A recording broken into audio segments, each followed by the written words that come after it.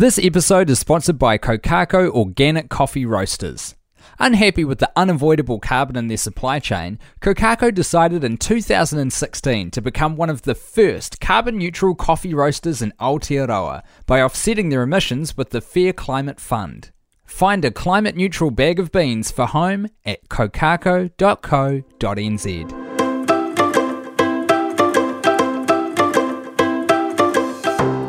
Welcome to How to Save the World. I'm Waveney Worth. I'm Tim Batt. And today we've got Glenn Herod with us, founder of Happy Cow Milk Company in Christchurch. Welcome, Glenn. Thanks for having me. It's wonderful to have you all the way from Christchurch, and I am pretty excited to hear what you've got to say to us today, because we've covered up a few things in this episode, podcast around farming. We're always talking about farming because the whole ethos of this show is how to save the world, and for us as people who buy stuff and might not necessarily be the people making our own food, we want to know where it comes from, and we're just starting to really understand that if we want to change the direction that we're heading as a planet, that it seems to just always come back down to farming, farmers, carbon cycles, nutrient cycles, nitrogen cycles, and then you've got people like yourself who've given it a good crack, and you've just got so much to share. Well, it's been a bit of a journey. Yeah. Do you want to start with your journey? You got into it in 2012? Yeah, well, I grew up as a dairy farmer, and I got sick of dairy farming in about 2004, and I left and just worked in town for about 11 years. But I always kept coming back to dairy farming. Why did you get sick of it? Oh, it sucked. Just early mornings. It's just the thing that I was in Southland at the time, and the dairy boom had just taken off, and people were coming down buying a sheep farm, and they'd put a cow shed on it, double their money, and do it again and again and again. And farms were just getting big, and I just didn't like the way things were happening. It was really hard to work on a dairy farm. Long hours, and I just didn't like that life. And my parents had a dairy farm, and they decided they wanted to retire, and we sort of talked very briefly about me taking over the farm, and I just didn't really want to. I'd probably be a multi-millionaire now if I'd done that. You weren't the only son, were you? Well, I also had my sister, so I could have taken over the farm, but my parents would have had to scrimp and save and everything like that, and I've sort of watched them work over their career to own their farm and everything, and I sort of felt they should retire and, enjoy their retirement. So, my sister and I are poor now, but anyway. Your parents have managed to enjoy the fruits of their labour, though. They're retired on the big house in the top of a hill in the Southland, so yeah. But, the industry just didn't appeal to me. Yeah, so anyway, I started renting washing machines and fridges and stuff with Mr. Rentals, and that was really good to learn business and marketing and sales and, making the phone ring and things like that, but I wasn't passionate about it, and I always wanted to change dairy. I've always been a dairy farmer, and I just sort of, when I got out of the farming sector, all my friends started to be now townies, and they didn't know that I was a dairy farmer. And you started to hear what people actually thought about dairy farmers. That's because so I think interesting.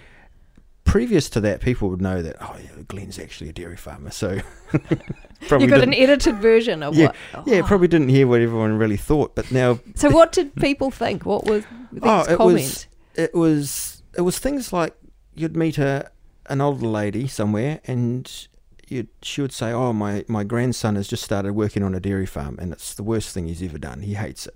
He's been worked so hard and all this sort of stuff. Or you talk to teachers, and they'd say, it's the dairy farmer workers, all their kids are coming in, and they move so often. They're only here for a couple of weeks, and then they move jobs, and then the next lot come in, and because there's such a high turnover of dairy staff. And it was, just all through it, people just negative vibes about the dairy industry. And I just sort of got this sense, and I kind of already knew it, that dairy was going down the path, or the wrong path, and it was going to start to get quite unfashionable. So that was around 2004, 2007, And I remember saying this to a group of dairy farmers once, and they sort of all laughed at me, and they said, "What are you kidding me?" They said, "The school's twice the size. I mean, the economy's booming. Everything is booming because of the dairy industry," and it's true. You know, the sheep farm is now retired to Cromwell and with $1 million in the bank and all that sort of stuff. Everything is perfect. And I was saying, no, it's not.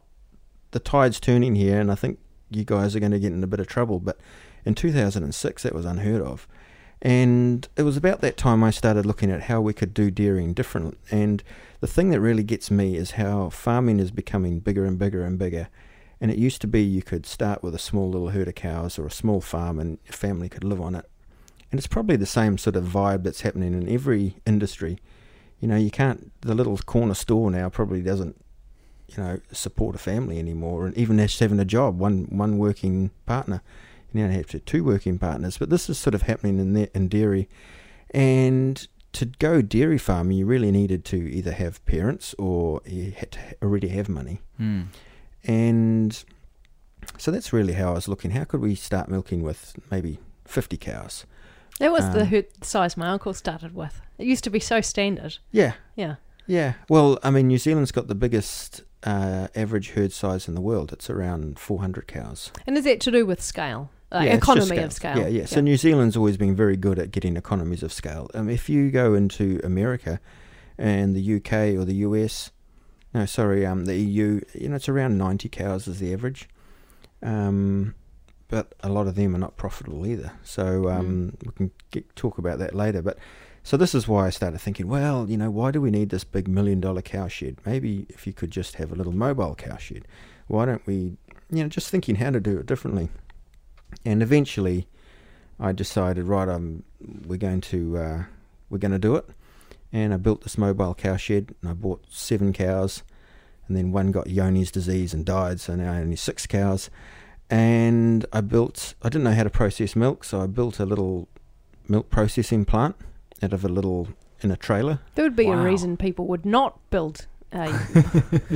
Well... There must have been a huge learning curve. I picked the MPI inspector up from the airport, and he's been in the industry for like 40 years, and he said, so what dairy experience have you got? Dairy processing experience? I said, oh, none. He says, have you looked at a dairy? No, he said, have you worked in a plant before? I said, no. He said, have you visited one? I said, no. So basically, it was a real big learning experience. But actually, that was really good. It's actually good to come at something with complete ignorance, because then you haven't got a preconceived way of how things should be. Was one of your motivations for going down this enormous journey to try and cut plastic out of the process? I knew that's a path to getting to the goal. The goal is I just want ordinary people like myself to be able to be successful. So why couldn't you just give your milk to a factory to process it? Well, no one will. Oh, because it's too small? You could. No, yeah. Well, what problem was it solving? I spoke to Fonterra. What we wanted to do is how do we drop the cost of setting up a dairy farm so ordinary people can do it? And so I went to Fonterra and I said, hey, I've got this mobile cow shed and, yada, yada. And they were like, we don't really want to deal with him with 50 cows when we can, get a standard dairy farm with 800 cows. Okay, so these guys were like, we didn't want to deal with the smaller scale. It's just frustrating. And the dairy industry was a little bit different back then. We had Synlait and everyone, but no one really wanted to take my milk. So it then became, all right, I better process it myself. And also, I don't think I could have made money selling it to Fonterra, getting 55 cents a litre. I would have needed to have like 200 cows. Yeah, so back to scale again. Yeah, we're starting to get up there. So the idea was, well, let's start with 10 cows or 15 cows, whatever, and then if we can sell the milk for, $3 a litre, that theoretically on my spreadsheet made sense.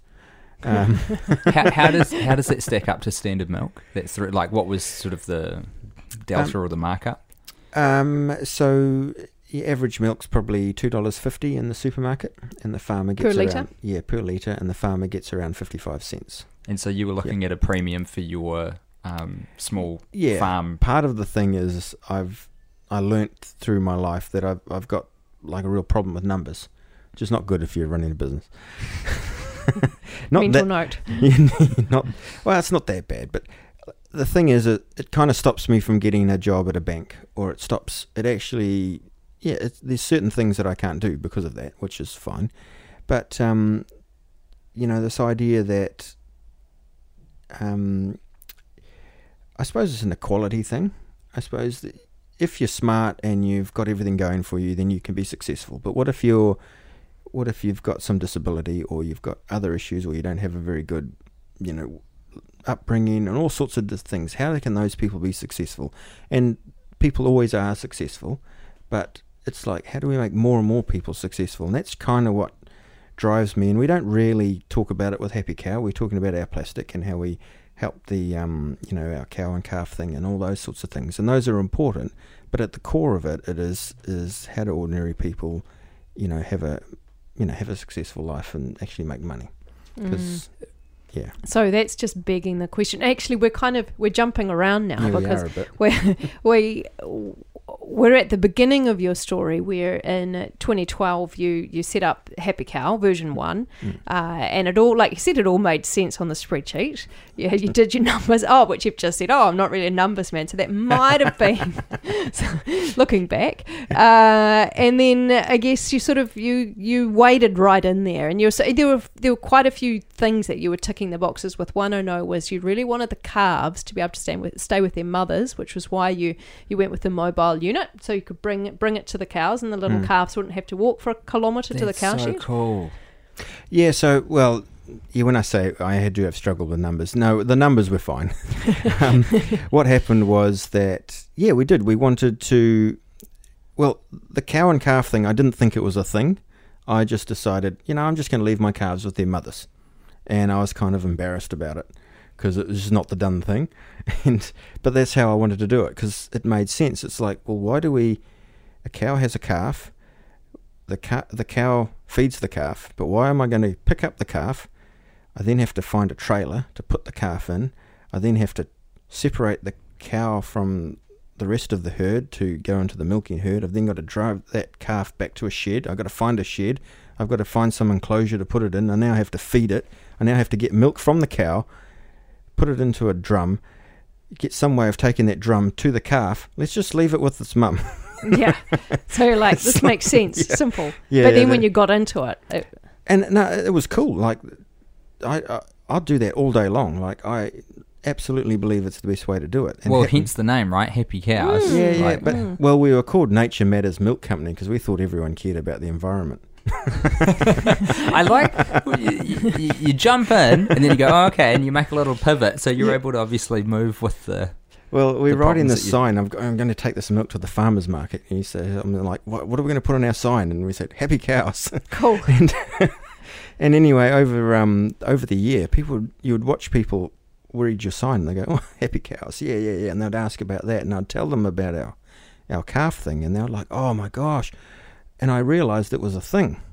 And of course we did reusable bottles as well. And hang on, that's a huge thing. You just say that like a throwaway comment. Yeah. You did reusable bottles. Yeah, we decided. So how did that happen? It's such a hard thing. Well, it's hard. No, it's not really. Well, it's not. It's really hard for it to be economically viable. Yeah, I know that now. We're building up to what happened in 2018, right? So anyway, that's I mean, we're filling. Well, actually, we're going to use dispensers, but I ran out of money. And I thought, I can't buy a milk dispenser. Oh, I'll just stick it in bottles, and because we had a big cafe in Christchurch wanted to buy our milk, so we started with that, just doing with bottles, and then we had so much demand, and then it's like, oh no, I need more calves and more cows, and now I need, it's just a growing business. So I mean, we were growing really fast and trying to do everything and learn how to do everything. And eventually it got to that point where I needed a bigger pasteurizer, so I'd buy a bigger one, and then I'd need some form of bottle machine, so I'd do that. And it was always like, if I could just get a bit bigger, if I could just have a more expensive bottle machine and all that sort of stuff. And I eventually bought all this stuff, but then you get different problems. The problem was, now I had to keep this bottle machine going, and I had this bottle washing machine and it kept breaking down, and it ended up, I just realised that this wasn't going to scale. We had the idea of people spending a moderate amount of money to set up a small dairy farm and supply their local market was actually, you needed to be a multimillionaire to do it. And I visited a milk factory in Nelson, which is Oakland's Milk, and they're probably the most successful local milk company in the country. Like 80% of Nelson's cafes use their milk with reusable bottles. Right. And they're awesome. And I looked at their setup, and it was like literally millions of dollars. Like literally millions. Mm. Are they is it profitable? Yeah. Oh, well, I think so. Yeah, because there's got to be some interesting kind of graphs showing that initial outlay to get all of that machinery. How long does it take to pay all that off, and how much have you got to be producing to pay all that off? They're successful, but they're a very well set up family. It's a family operation. It's a multi-generational dairy farm. They've got a significant amount of backing behind them, so they can afford to do it. And what it is that it really is, if you want to set up a small scale boutique dairy farm or supply your local market, you kind of need to be a dairy farmer, which means you're probably worth $6 million, and then you've got to have the desire to spend $500,000 to take this risk. And the reality is that there's not that many people that fit that narrow description. And if they do fit that description, they probably don't, well, they certainly don't believe in doing things the Happy Cow way. So we wanted to change that. So anyway, we were running flat out, and I realised after visiting their factory that ours wasn't going to scale. I wasn't likely to get profitable because I'd need to invest even more money on equipment, and I thought this is all wrong. So we decided to shut the business down because I had about 100k owed to creditors, and my assets were about 100k. And I thought, right, we can sell everything, and everything will be back at zero. Well, I wouldn't be, but everyone else would be. And it was pretty tough emotionally, yeah? Yeah, it was actually.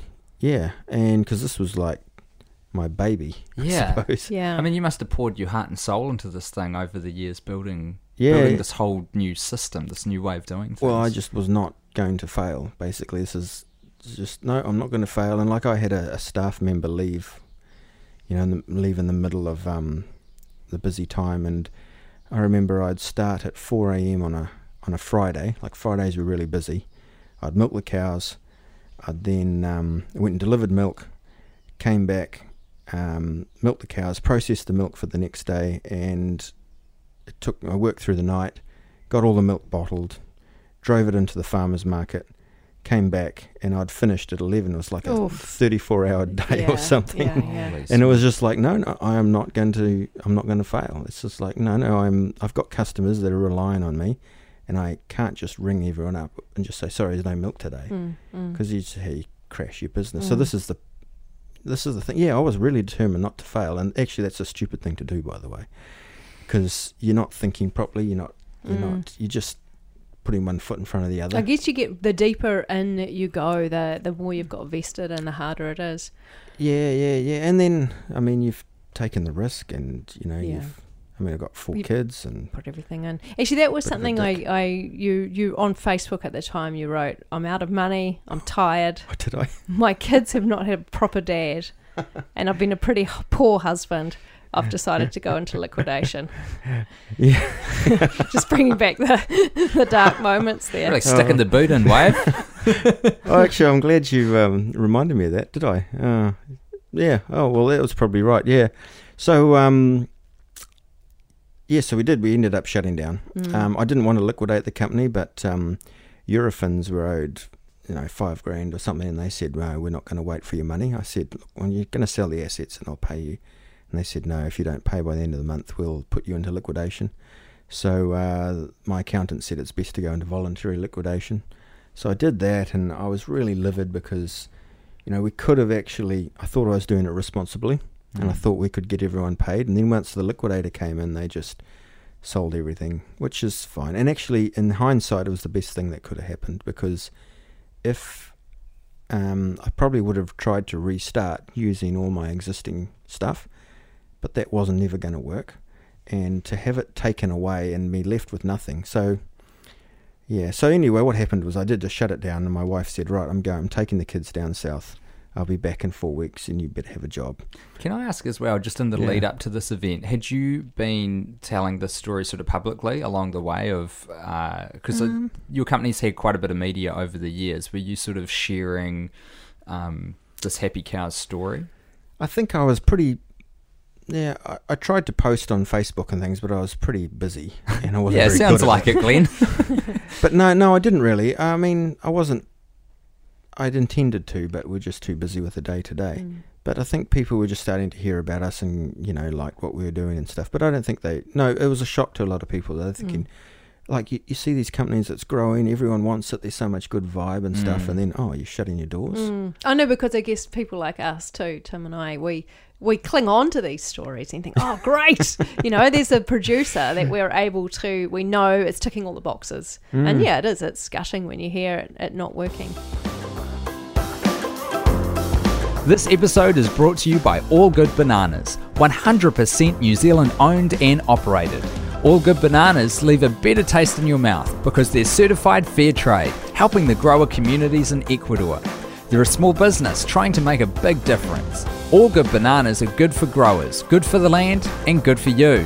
Find out more at allgoodorganics.co.nz and find All Good Bananas at your local New World, Pack and Save, or independent retailer.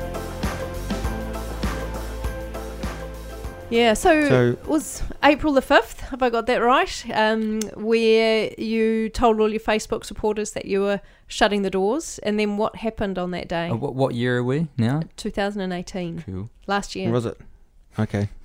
April, yeah. Yeah, well, basically it got to the point where I just couldn't. I mean, creditors owed me money. I had like 25k of people who hadn't paid me money. I couldn't actually fill the truck up. I got to that point where I just actually couldn't go any further.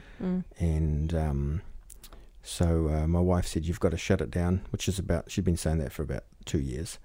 And I said, "All right, I will." So I went to the cafe, and I did. I wrote the Facebook post, and then I went home and not really sure what to do. I rang a few of the cafes and said, "Sorry, I can't deliver you milk," which lets them down. But and then I suppose everyone was like that sort of, there was a whole heap of support.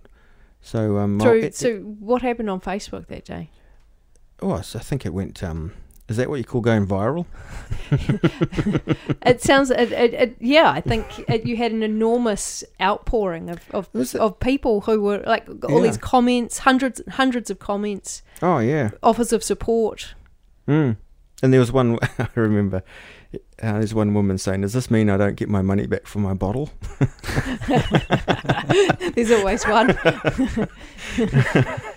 But anyway, so this was going on, and my wife was like, "Finally, this is over." And she said, "I'll be back in 4 weeks. We'd have a job." And of course, all this outpouring of, I suppose, support was coming in, and my team, of freelancers and people who have been helping me were saying, "Well, we've got to do something with this. You can't really wait." So we were figuring out how to do this. Was it going to be a Pledge Me campaign, or how would we relaunch? And did it take you a couple of months for that turnaround? Well, there's so much to go on because we had the liquidation going on. I had meetings with the liquidator. And in fact, I didn't really realise it, but I was pretty shocked. And long story, I knew that we were going to somehow get support from our crowd. I was really confident in that. I just didn't know how it was going to happen, and I just needed to work through what we were going to do, how we were going to do it. And the weeks just popped by, and my wife came home, and I said, I'm going to have another crack. Ooh. And so that was the end of that. So she said, "Well, you best go live somewhere else." So I that's what happened. So I then got the Patreon support going. I thought, well, I just put a video up. I work out of Biz Dojo in Christchurch. They had bought our milk, and they sort of said to me, you can base yourself here. We'll give you a free month.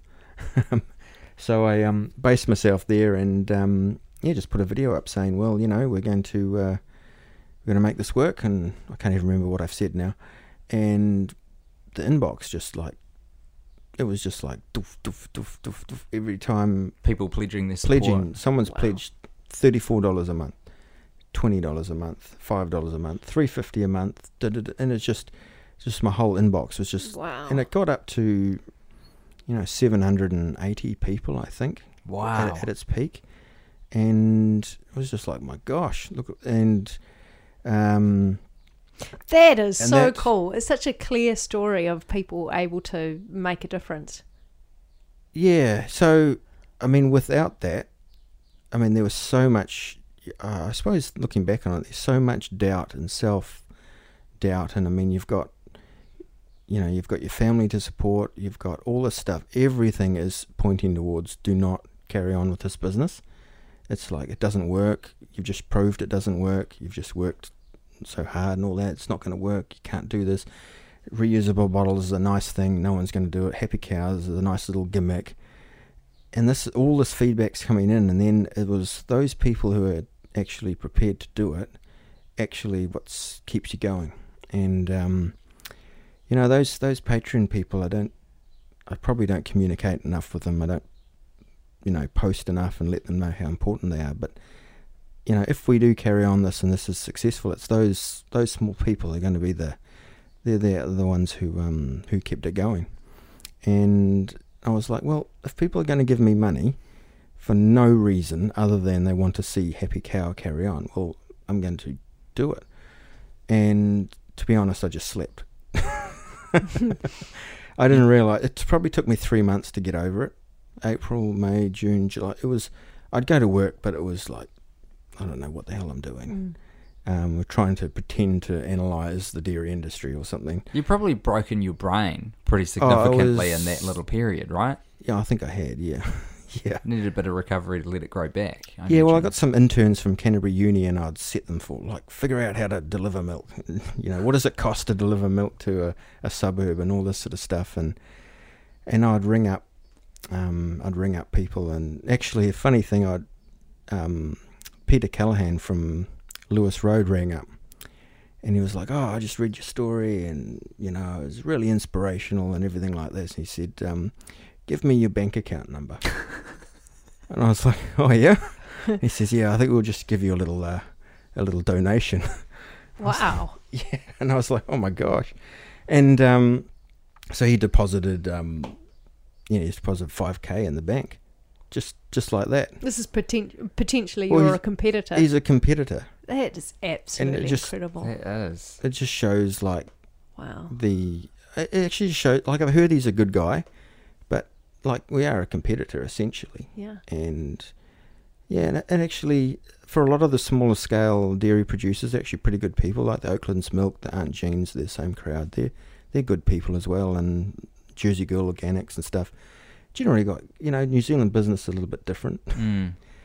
And it just seems to be such a good business metaphor for something that we're really bad for doing in New Zealand, which is just putting your hand up and going, I need a hand, every once in a while, We're so, I think, just by virtue of our national identity, very siloed, and put your head down, work through it, But it seems like you just got such an amazing response because you got forced into a position where you had to go, hey, actually, guys, this isn't quite...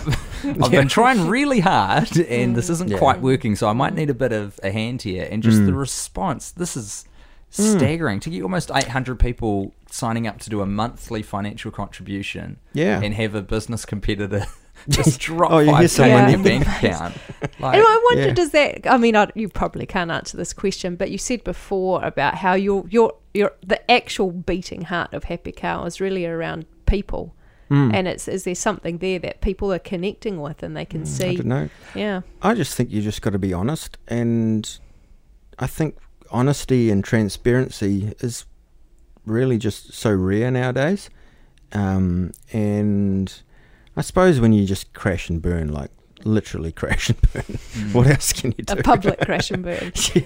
Yeah. Well, I put the Facebook post, and about 20 minutes later, the reporter's on. Hey, here, you're going to close down. But it actually sounded like ultimately it did, even the media coverage of quite a public failing, realistically, worked to your advantage ultimately because it got the word out, right? Well, I think if you're trying to save baby calves and the environment and things, it kind of goes in your favour. Let's talk about Happy Cow version 2.0. So at Biz Dojo, I'm sitting there at the coffee machine.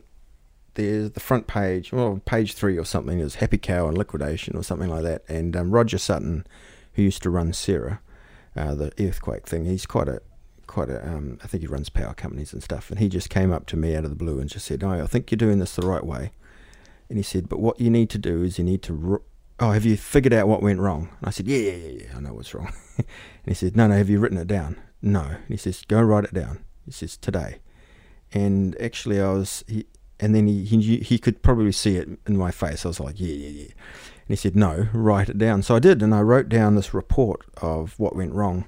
And I just delved into everything, like our distribution, because our milk was expensive. Why was it expensive? Why couldn't I get it cheaper? Why couldn't we process it like this? And then I started, I talked to Lewis Road about their business. I talked to all these other milk processors and figure out why we couldn't make it work. And it was basically that we're too inefficient at processing, took too many people. The reusable bottles was too labour intensive. Were they glass, by the way? Yeah. Bottles? Yeah. Filling them was too expensive. The distribution was, we were selling expensive milk, small amounts of expensive milk at lots of little places. So it means you have to do 20 or 30 deliveries a day, which means they had a full-time person, which means lots of travelling and things like that. And then I'm just thinking, how could we do this? How could we reduce that? How could we reduce that? So we basically come up with this model where, well, I knew we needed Happy Cow because that's what people were supporting me for. So we had to have this cow and calf system and our principles around sustainable farming and things. We needed to have reusable packaging, and we needed to keep it small scale. And then so I rang up the processors up here, Green Valley Dairies, and said, would you fill our reusable tanks and all this sort of stuff? And no, they wouldn't, and all this sort of stuff. And I just figured out, well, we've got to sort the processing ourselves. So we developed this little milk pasteurizer. It's about 130 litres. If you can think of a dishwasher, think of a tank like the size of a dishwasher, and then cut it in half. So it's a long, skinny rectangle tank. And it's basically 3 things in one. When it's at a farm, it becomes a milk pasteurizer. So it sits into a hub, which is basically an enclosure. Just think of a steel or a plastic little hub thing. And you put these tanks in there, and it's controlled by an iPad. And what happens is, what we're trying to do is lower the barrier of entry. So it's really milk processing by numbers. So the iPad talks you through it. So any one of you right now could go to that unit and pasteurize milk within the regulations. You don't have to know anything. What? So if I had like 5 cows, I could? Yeah. You can literally plug 5 cows into it, and it would be like, right, change the filter, next, put tank in here, next, put this tap onto there, put this tap in this, and then right next, and then it'll say, right, disconnect this. Did you make this thing, or did you source it? No, there's nothing like this. So what we're trying to do is we're using technology to so what I was, how do we put this? I was experienced in milk processing and the regulations around milk processing. So what we're trying to do is make it so that ordinary people can be milk processors and only operate within that parameters. So that's what the system does. This is the genius of the difference between the two versions of Happy Cow. Absolutely. Well, part of it. So what happens is our controller does everything, and the human or the farmer is there to do things the computer can't, like open a tap or attach a tap and those sorts of things. So they push go, this will heat the milk up, cool it down, and then we don't want people handling pasteurised milk because that's where the contamination risk is, right, and that's where the cost is. So when I analysed our milk processing facility, so much of the cost was what we did with the milk when it left the pasteurizer. So we would have to cool it down and then put it into a tank, and then it would go into a bottle machine. And all that stuff had to be in a factory to make, and we all had to wear hairnets and things to make sure that we didn't contaminate anything. So we've done away with all that, and we've made it so that once you've put raw milk in our little tank, you seal it up, push start, it heats up, it pasteurizes, and then you take the whole tank with you. So it's not getting opened up. Huh. To go where? Sorry, to the bottling stage, right from there, or you just take that, you put on your truck. Yeah. Does it turn into a refrigerator at that point? Not at that point. Oh well, it'll be cooled down on the farm, and then once it's at 4 degrees, you take the entire tank out and put it on your truck, and the farm will drive into a cafe, and then it becomes a milk dispenser. Wow. So the cafe, because it's the controller, we just put a little pump on there, and a cafe can just start. The only way to get milk out of our tank is through our dispenser. I feel like you were the dairy equivalent of the guy who first put a radio in an alarm clock. You know, it was just sitting there, guys. Well, all it took was some genius to put the two things together, and you've solved a whole lot of economic problems, really. Yeah, so the reason I've done it like this is like anyone can now become a milk retailer because the dispenser's on the tank. But that dispenser also has a digital payment system. So we've got a Raspberry Pi, a little circuit board thing. Cheap programmable computer. Yeah, and it connects to the internet. So let's say you go to your local cafe, they're using the dispenser to fill up their jugs for milk. If you walk in, you can go to that same dispenser and swipe your phone, and it'll know that it's you, and it'll query your account, and when you push the button, it'll dispense milk, measure it, and then debit your account, and then go back to being the cafe's dispenser, and start charging. So this machine not only means that anybody can, well, not anybody, but anyone with a cow and a bit of know-how and some land can get into being a dairy farmer and use this machine to get their milk to the people. So it's not only have you done that, but you've also sort of democratized that whole system of how people are actually able to buy the milk in the first place. Absolutely. So we want to, anyone... Could it be in schools? Yes. I was just about to say we're going to launch in schools. Oh. So now anyone can fundraise by selling milk. Oh. So that's so, now... So you can be in a school and you might be coming in to pick up your kids and you just buy your milk when you're there and does the school or whoever it is with this vending machine get to clip the ticket? Yeah. They'll get at the moment, we're planning on a school getting 50 cents a litre. That's heaps. So that's it's a great little fundraiser. Yeah, well, we think the average school of 500 pupils, if maybe 200 pupils bought their milk from the school, that's like 15k for the school every year. Per annum, wow. Without really having to do anything, because we manage everything. But what it also means is, actually, you saw the tank out the front. Did you see it? That's the mock-up. Oh, yeah. That was the thing that you brought up the driveway. Yeah. I've been at a tiny. show. Yeah, and that's it there. So it's on wheels. So what I envisage, and I know what I envisaged won't happen, but I reckon there should be kids or teenagers or something who become the milk delivery people for their street.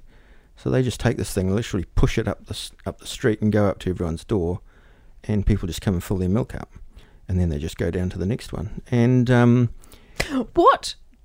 You're saying that your vending machine's also portable? It could be... Yeah, this tank, it's all based around this tank, which is 130 litres, which is half the size of a dishwasher. So how much does it weigh when it's not laden?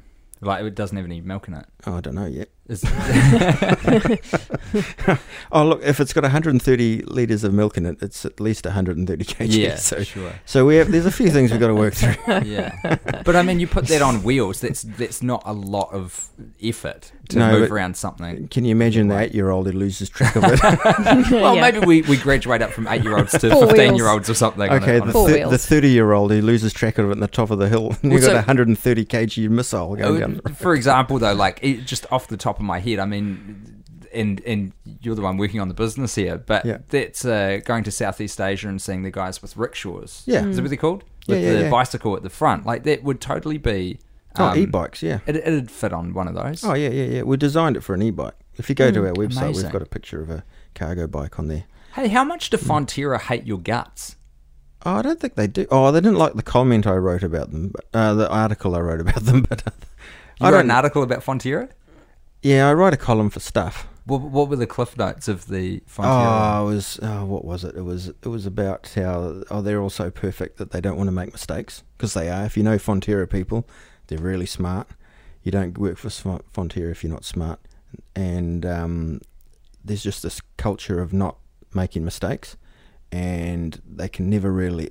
In the past, they have never been able to say we made a mistake or we did that wrong.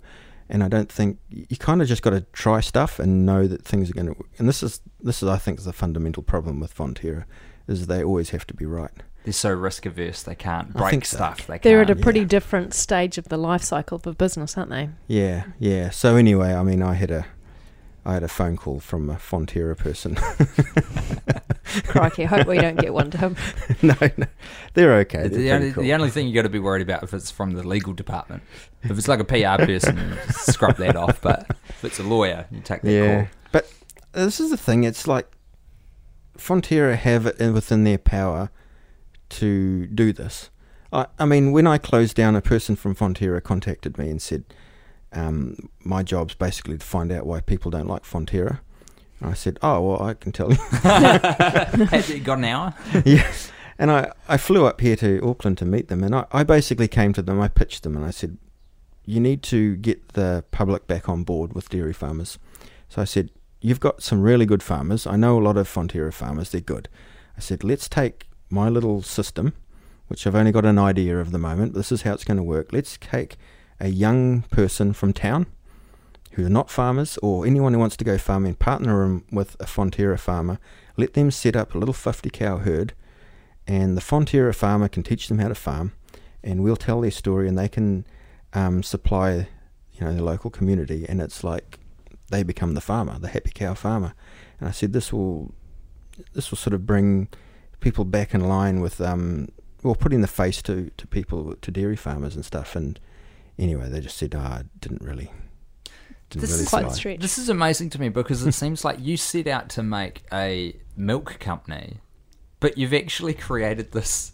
It's almost a technology company. It sounds like you've come up with this sort of franchisable concept. Yeah. To decentralize milk production and distribution. Well, it is. It's decentralizing it, and it's democratizing it, and it is. It's like anyone can be a milk retailer. It doesn't matter who you are, whether you've got, one leg or whatever. You can be a milk retailer. Anyone can be a farmer. Like, you can have 5 cows, and you can work the system. Now, you might only just pay the mortgage or the rent or something with those 5 cows, but it's a start, because 5 cows have 5 babies. So next year you got 10 cows. Oh, plus it allows those opportunities for people who are trying to farm in a more diverse way, just to have have some cows as well as a lot of the other things that they do. Yeah, and that's what I've sort of learned. I mean, we probably tried to do too much 5 years ago. We're probably a bit early.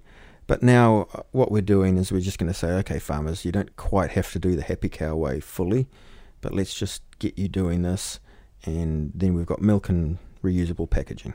Well, exactly. It's almost 2 separate things, isn't it? It's like, because you're just simply by enabling anybody to be able to enter at that lower point in terms of scale, you're enabling the farmers who are trying to farm organically and sustainably a market.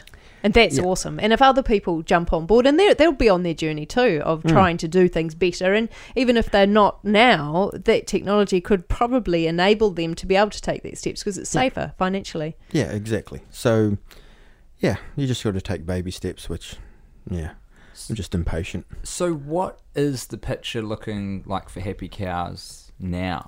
Like, what's happening with you, Glenn, and the business's trajectory? We've built the prototype. I've got people who know how to do numbers. Now, I've got a good team. I've got a really good team.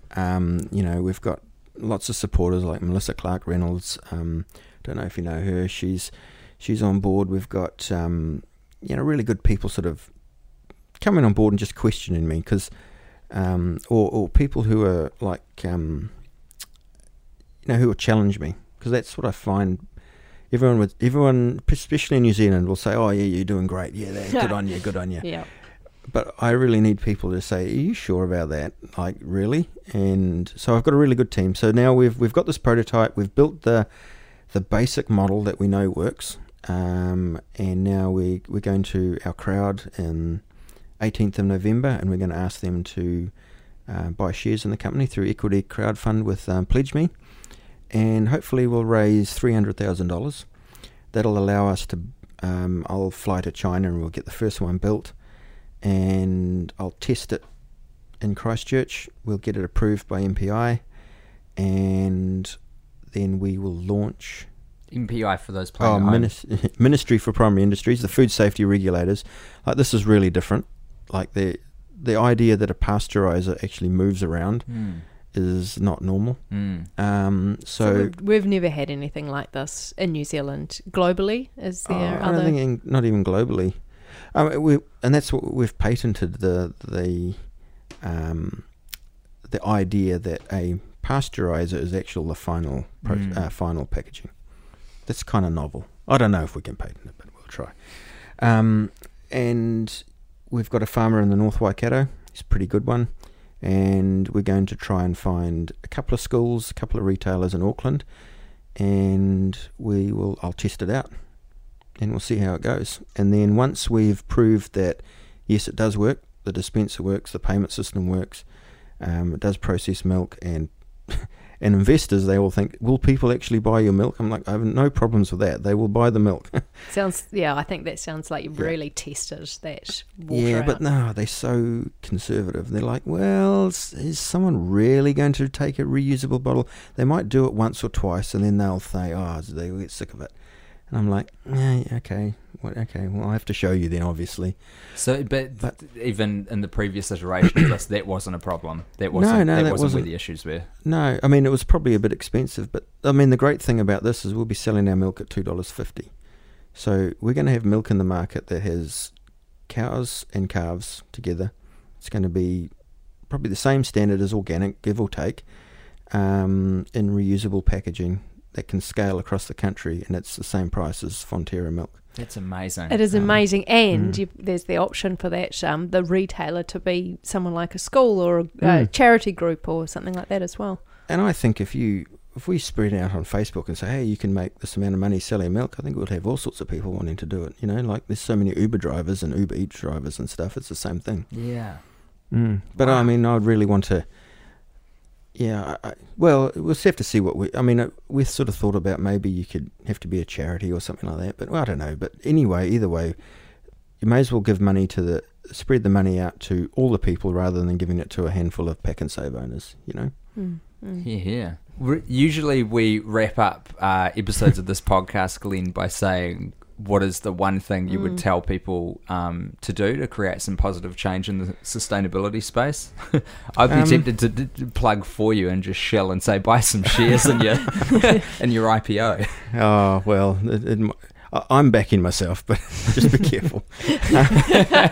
No, yeah, I think it's just like, I think we will get a little bit, we think we have to change the world. Do you realise what the name of this podcast is? Yes, I know. You should, but yeah, we all think we've got to do something massive. Yeah. But actually, we just have to do little things, and if everyone just did the little things... Well, it is kind of how you change the world, isn't it? Yeah. What an amazing story. That's so cool. Thank you for coming on and sharing it with us, Glenn. Oh, I appreciate you wanting to listen. Yeah. You've got such a classic South Island mentality. I've missed it. Just like what you're doing is potentially a concept that could shake up the entire dairy industry, which is, where we get most of our income from in New Zealand. But I honestly believe that. I mean, I think it honestly can, but it's all about execution, and there's so many things that can go wrong. But I feel like, and not that you will, but even if this and your version of it right now doesn't work, I think you have seeded this idea into the world now of, hey, there's actually a different way to do this.